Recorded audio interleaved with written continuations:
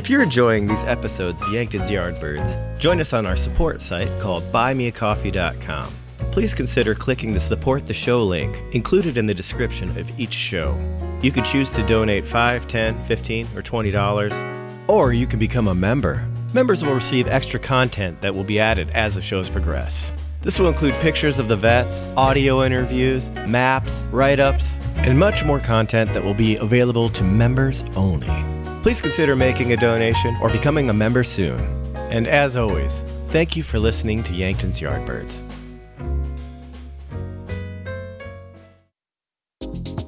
This episode of Yankton's Yardbirds is brought to you by Stephanie Tamasia Interiors.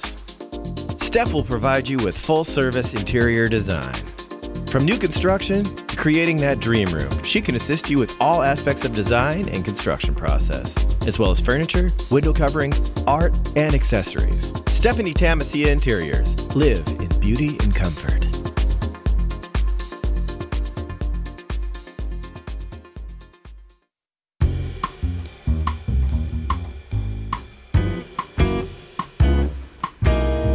Welcome to Yankton's Yardbirds, a podcast presenting the World War II stories of Yankton's veterans. After 165 interviews and countless hours of preparation, it's time to share these stories. As of now, they'll be shared by podcast and later will be presented in print.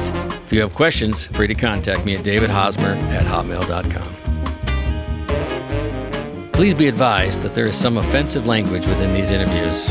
When I'm speaking, I've edited my language to more modern times.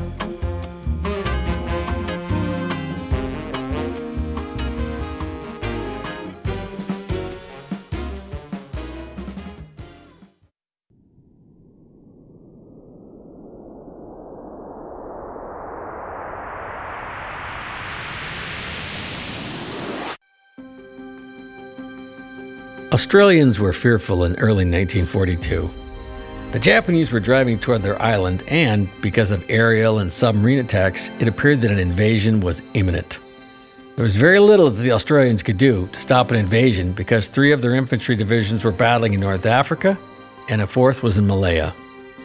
Unbeknownst to the Australians, the Japanese had ruled out an invasion and were just harassing and isolating Australia. The Japanese hoped that Australians would, in frustration, declare their neutrality and prohibit the Americans from using their ports as a staging area. The Allies, who were on their heels, quickly formed the American, British, Dutch, Australian military. Their leaders established a defensive line to protect Australia. That line, which started at Singapore and traveled southeast along the eastern coast of Sumatra, Java, and Timor, and then touched the northern shore of Australia, was referred to as the Malay Barrier. They also planned to confront the Japanese in New Guinea and along the American supply route from Hawaii to New Caledonia and Australia. In the Dutch East Indies, the Japanese in January of 1942 sacked cities in Borneo and Celebes. Twice, the Abda ships tried to attack Japanese convoys as they traveled south. In the second instance, on the 4th of February, the USS Houston was damaged when an aerial bomb damaged its deck and rear turret, killing nearly 50 men. As Seaman Robert Hanley noted, "We had no air protection, no planes to protect us." All 11 Abda ships withdrew. After that clash, known as the Battle of Makassar Strait, the Japanese continued their southern drive and turned their focus to the islands of Sumatra, Java, and Timor. Just 9 days later, Japanese forces landed on Sumatra. Time was of the essence. Only the western half of Timor was controlled by the Dutch, and reinforcements were desperately needed. At 2 a.m. on the 15th of February 1942, the MV Tulagi left Darwin to deliver the 148th Field Artillery and Idaho National Guard unit. The 4 troop ships were protected by the Houston and the USS Peary, which had been docked on the south side of Java. The Peary escaped the Philippines in December. The Japanese spotted the ships on the 16th and initiated a sustained aerial attack on the convoy. This was the Houston's finest hour. Her guns splashed 7 ships. Hanley said the sound of the 6-inch guns firing was deafening. However, after running low on shells and amid great fear that a Japanese fleet led by a carrier was nearby, the convoy was ordered to withdraw to Darwin. The next day, the Japanese landed troops on the eastern Timor beaches and all the Allied forces, except for a small and aggressive group of men who turned to guerrilla warfare, were taken prisoner. The situation continued to look dire to those Australians who lived on the north coast. Timor is only 400 miles away from Australia. All the Dutch East Indies had fallen. Half of New Guinea was occupied. And the combined naval forces of the Allies, ABDA, couldn't even make a troop delivery. ABDA's remaining presence in the Malay Barrier was on Java, and the only Allied city still standing was Port Moresby, an Australian protectorate located on the south side of eastern New Guinea.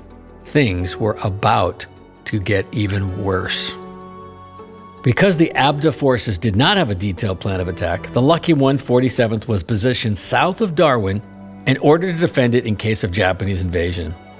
Their meager ammunition inventory was shocking. They possessed about 90 rounds of artillery shells and about 5 rounds per soldier. The battle to protect Darwin would be a very short one with just these tools.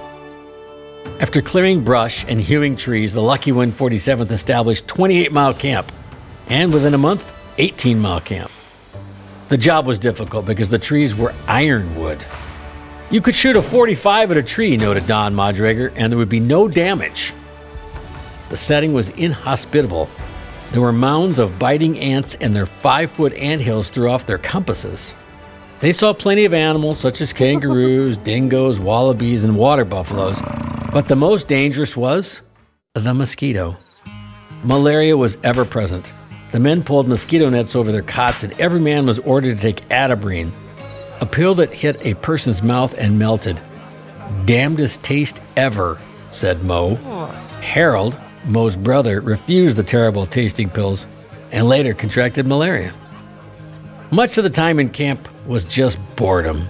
To pass the time, they played card games and gambled with cigarettes because currency was scarce.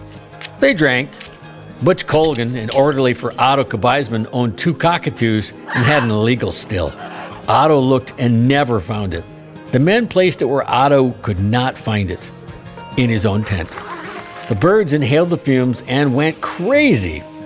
Their beer bottles came in handy as they wedged them into the dirt to uplift wooden floors to prevent termite destruction. On the rare occasion that they had leave, the men drank beer and fought in the Blue Orchid. The men of the 147th were touchy about their uniforms. They usually won the fights. Mo actually accused his brother and another guy of going AWOL to get to Melbourne.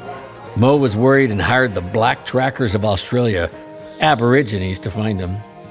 Harold had gotten lost in the jungle outside of Darwin and didn't go to Melbourne. Ed Langtot and Mo always had a pot of coffee ready to drink, 24 hours a day. The pot was alongside a dirt road, and the Aussie red dust settled in the coffee. They stirred it just to get rid of it. There was a fear that the Japanese would invade, said Arnold Albrecht.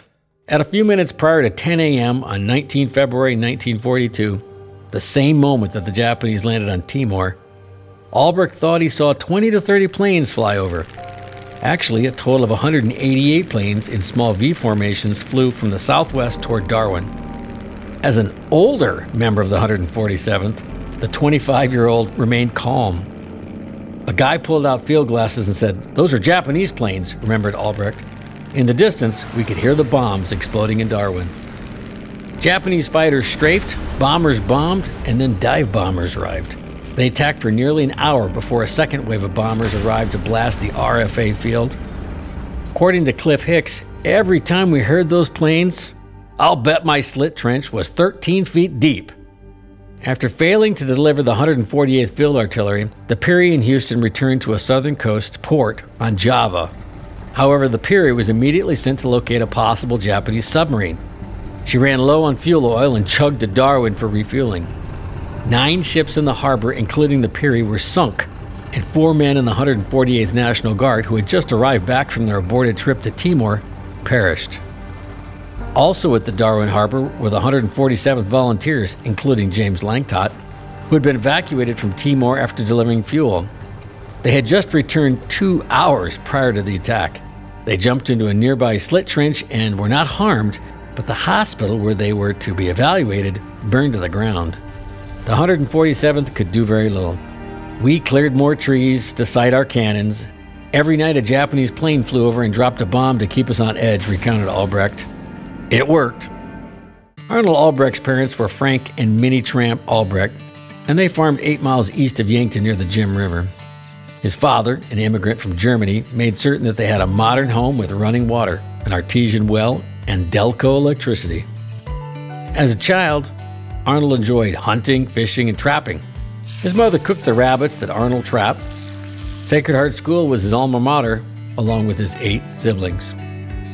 When asked why he joined the National Guard in 1934, the same year he graduated from high school, Arnold emphasized that he was paid $1 to attend each meeting.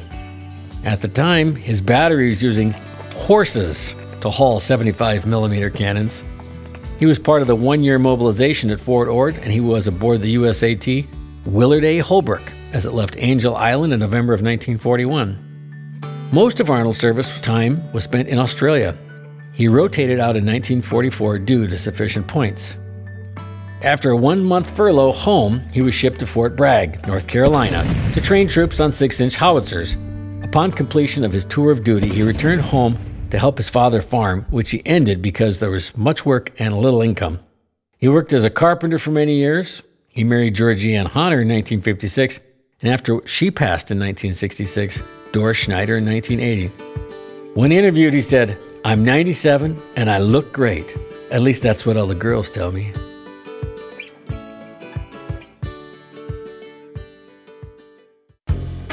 If you are interested in sponsoring an episode of Yankton's Yardbirds, please contact David Hosmer at davidhosmer@hotmail.com.